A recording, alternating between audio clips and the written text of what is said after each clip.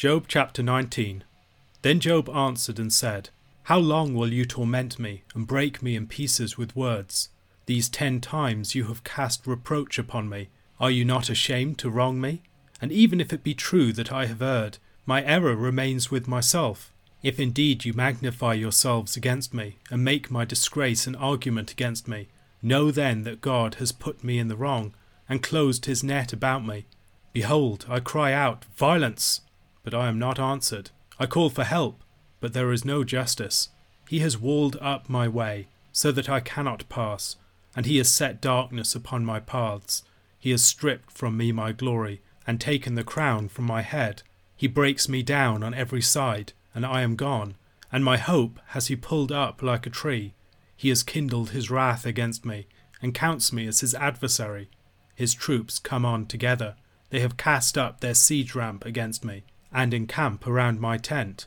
He has put my brothers far from me, and those who knew me are wholly estranged from me. My relatives have failed me, my close friends have forgotten me. The guests in my house and my maidservants count me as a stranger. I have become a foreigner in their eyes. I call to my servant, but he gives me no answer. I must plead with him with my mouth for mercy. My breath is strange to my wife, and I am a stench to the children of my own mother. Even young children despise me. When I rise, they talk against me. All my intimate friends abhor me, and those whom I loved have turned against me. My bones stick to my skin and to my flesh, and I have escaped by the skin of my teeth. Have mercy on me, O you my friends, for the hand of God has touched me. Why do you, like God, pursue me? Why are you not satisfied with my flesh? Oh, that my words were written! Oh, that they were inscribed in a book! Oh, that with an iron pen and lead they were engraved in the rock forever! For I know that my Redeemer lives, and at the last he will stand upon the earth. And after my skin has been thus destroyed, yet in my flesh I shall see God, whom I shall see for myself, and my eyes shall behold, and not another. My heart faints within me. If you say, How we will pursue him, and the root of the matter is found in him, be afraid of the sword, for wrath brings the punishment of the sword, that you may know there is a judgment. Job chapter 19 is Job's second speech within the second cycle of dialogues. He begins by reproaching his friends for their part in his distress. By their accusations they have exacerbated Job's position. To the heavy blows that Job had received from the Lord, they added their false accusations. Supposing he had done something wrong, the fault was between him and God.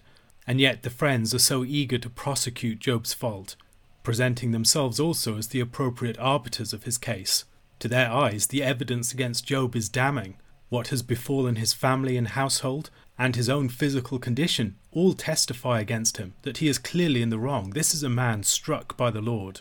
Job presents his protest in verses 6 to 12. He is a man cornered, besieged, trapped by God.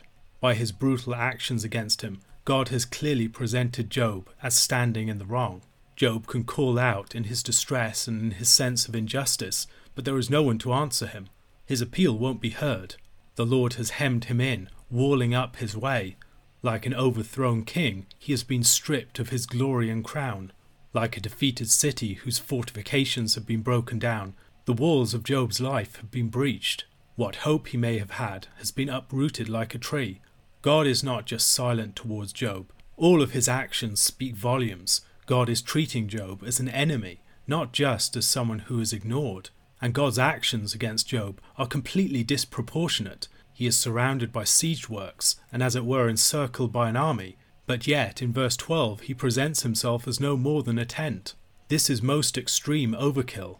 Throughout Job's complaints, it's important to notice that his concern is vindication and divine action on his behalf. He is not merely looking for a relief of his suffering. The greater part of his distress is not just his physical pain and his loss of his household and his children. It is the fact that he clearly stands under divine condemnation. A blameless and an upright man who fears God and eschews evil is cast off and cast out by the Lord, presented as wicked and to be rejected. Besides the Lord's rejection, the Lord has brought about his rejection by all the other people of his society. Job's kin and his former acquaintances are now estranged from him. They avoid him. They ignore him, as the friends when they first visited seem to have ignored Job, refusing to acknowledge him. People who once would have looked to him as a generous host or a kind master now treat him as a stranger.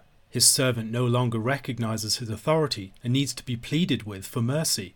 His breath, or perhaps his spirit, is strange even to his own wife. We can think back to chapter 2 verse 9. Then his wife said to him, "Do you still hold fast your integrity? Curse God and die." He is abhorrent to the children of his mother, or perhaps even his own children, although given the events of chapter 1, this more likely refers to his siblings.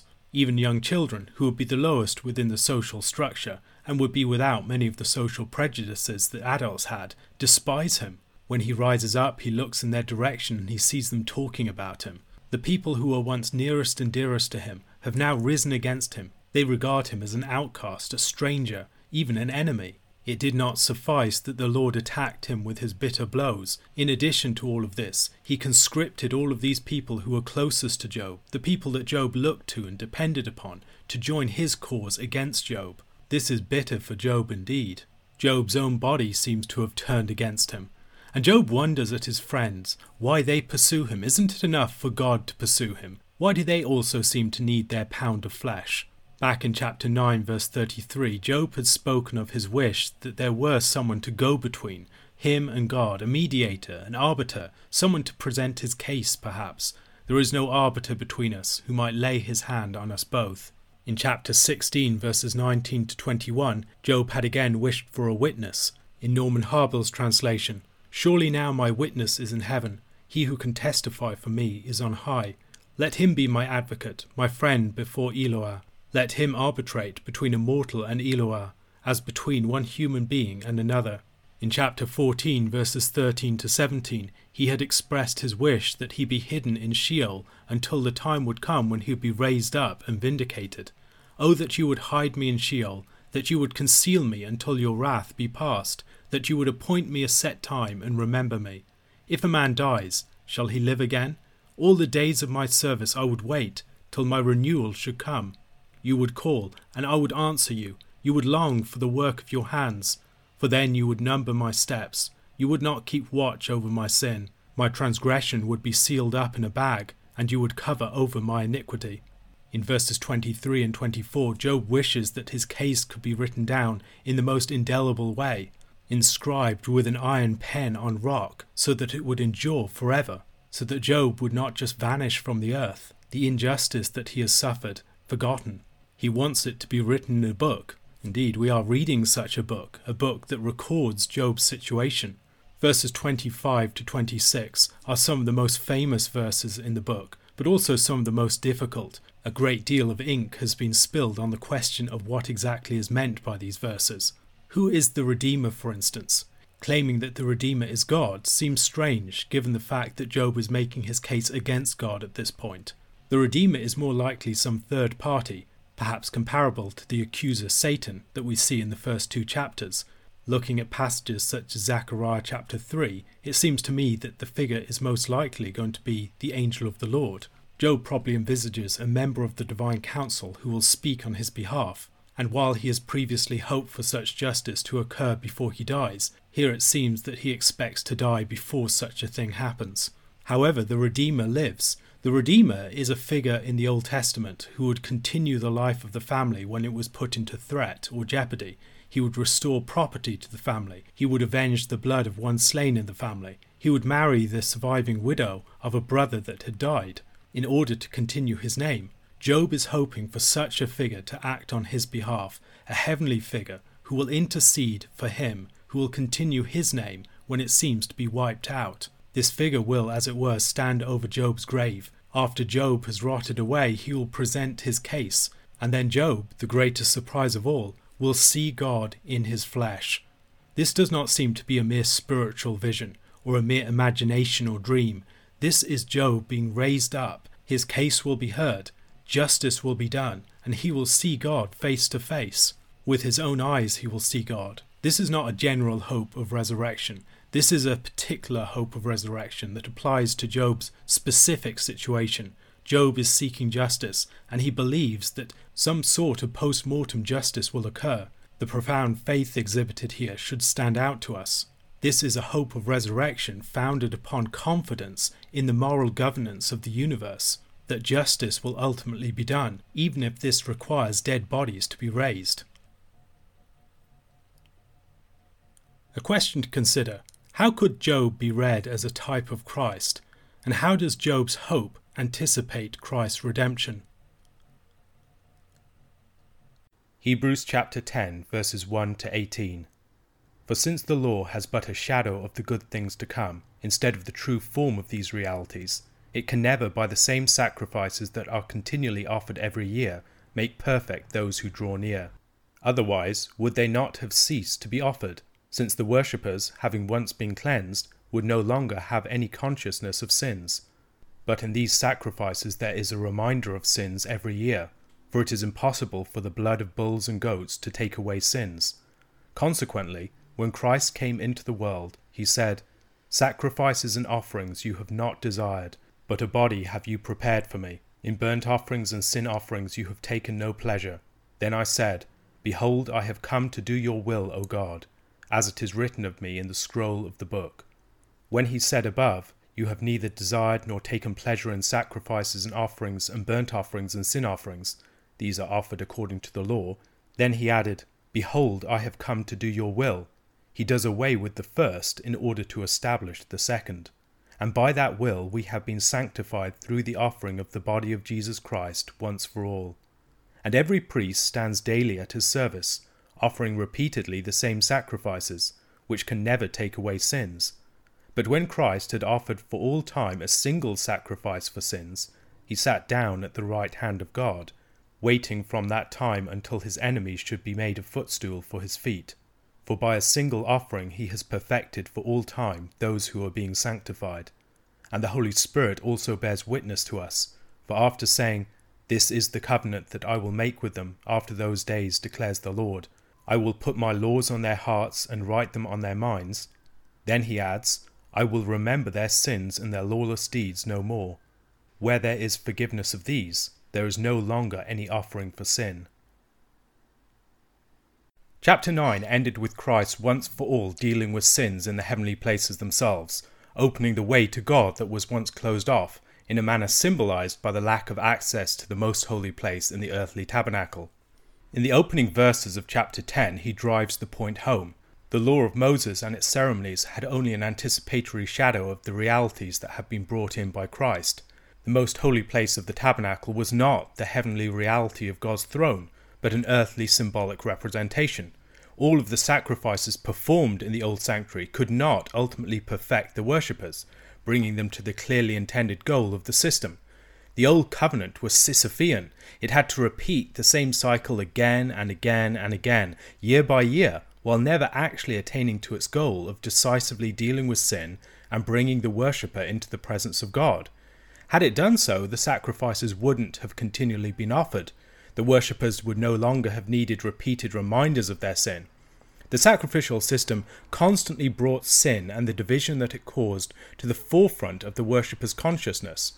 However, with the offering of Christ, the burden of sins upon the worshipper's consciousness can be removed. The obstacle of our sins needs no longer be a constant preoccupation when a true way into God's presence has been secured.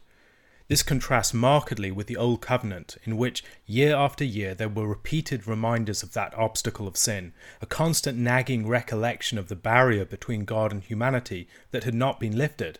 And while the blood of bulls and goats offered a symbolic cleansing of the body, they could never truly take away sins and deal with the deeper reality of sin that obstructed people's access to God's heavenly presence. Christianity talks a lot about the blood of Christ and other such things. Some people can think of this as if the physical blood of Jesus has quasi-magical properties. However, blood was always a symbolic manifestation or representation of something more fundamental. One's blood is one's life, especially one's life laid down or offered or transmitted in some manner. The use of the physical substance of blood helps us to communicate or to understand the more fundamental reality of the transmission of the qualities of someone's life and death to others. Likewise, the concept of animal sacrifice always related to the communication and offering of oneself and one's works to God.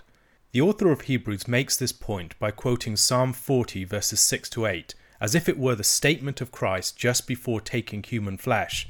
Animal sacrifices were unable to deal with sins and to establish righteousness. They constantly recall the presence of an obstacle and the need for something to deal with it. And while they might symbolize the solution, they were unable to effect that solution themselves. They were not ultimately pleasing to God. God wanted something more, the true obedience and self-offering of human life. David's words to the Lord in the psalm are most fully realized in his greater Son, who accomplishes the true will of God by coming to render the true service and human offering that the sacrifices were unable to achieve. The author of Hebrews tweaks the verse to strengthen his sermonic point. The original text reads, "In sacrifice and offering you have not delighted, but you have given me an open ear. Burnt offering and sin offering you have not required. Then I said, Behold, I have come. In the scroll of the book it is written of me, I delight to do your will, O my God. Your law is within my heart." Verse 6 more literally reads, "Ears you have prepared for me," which Hebrews expresses as a body you have prepared for me. Perhaps the author of Hebrews is wanting his hearers to hear that divergence from the original text and to recognize that he is unpacking the point of the original. The open ear, or the prepared ears, are bodily instruments given and prepared by God for obedience. Christ, in his incarnation, realizes and more gloriously fulfills what the psalmist is speaking of, and the author of Hebrews' tweaking of the verse makes this more apparent. It reinforces his argument. The body of Christ's incarnation is a God-given means of his full obedience to the will of God. It's a means by which what God always most deeply desired from humanity can be realized.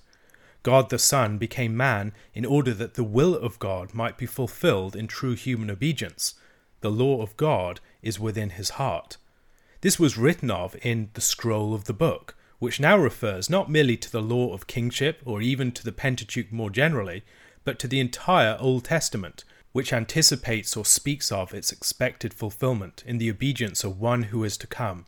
When such human obedience is offered, and we are by the Spirit caught up in the slipstream of Christ, animal sacrifices and offerings are no longer needed, and indeed they can be done away with. The once-for-all, decisive and final offering has now occurred. Animal sacrifices are nullified now that the true human obedience that the law always anticipated and awaited and desired has been established. And now the author of Hebrews is at a point to return triumphantly to the point at which he began. But now we have the eyes to see its true wonder and glory. The Levitical priests are engaged in that Sisyphean task of repeatedly offering the same sacrifices that are ultimately futile in the task of taking away sins. However, Christ offered a single, efficacious sacrifice for sins, achieving once for all what the old repeated sacrifices were unable to do, no matter how much they strived towards it. Having offered this once for all sacrifice, he can now sit down at the right hand of God, in the position of intimacy. He enjoys all the prerogatives of sonship and rule. He waits for all things to be subjected to him, to be placed beneath his feet. The great contrast here is one of posture, between the Levitical priests who stand daily at their service, and Christ who is seated. Their work is never completely done. However, Christ's work is truly complete, and as a result he has entered into his rest at God's right hand, in fulfillment of Psalm 110 verse 1, the verse concerning the ascension of the one who is eternally the priest according to the order of Melchizedek. He now awaits the final judgment, as all enemies and opponents are subdued under his feet. He constantly intercedes for us from his position of rule, as through and in us his enemies are overcome. Recognizing the efficacy of Christ's once-for-all sacrifice is imperative for our understanding of the Christian faith. The old sacrifices could never take away sins, but the offering of Christ has perfected for all time those who are being sanctified. The pollution and the guilt of sin have been decisively dealt with, and we now have access to God. We have been made holy. However, Christ's work is also continuous and progressive, as we are being conformed over time to the reality of who he is and what he has achieved for us.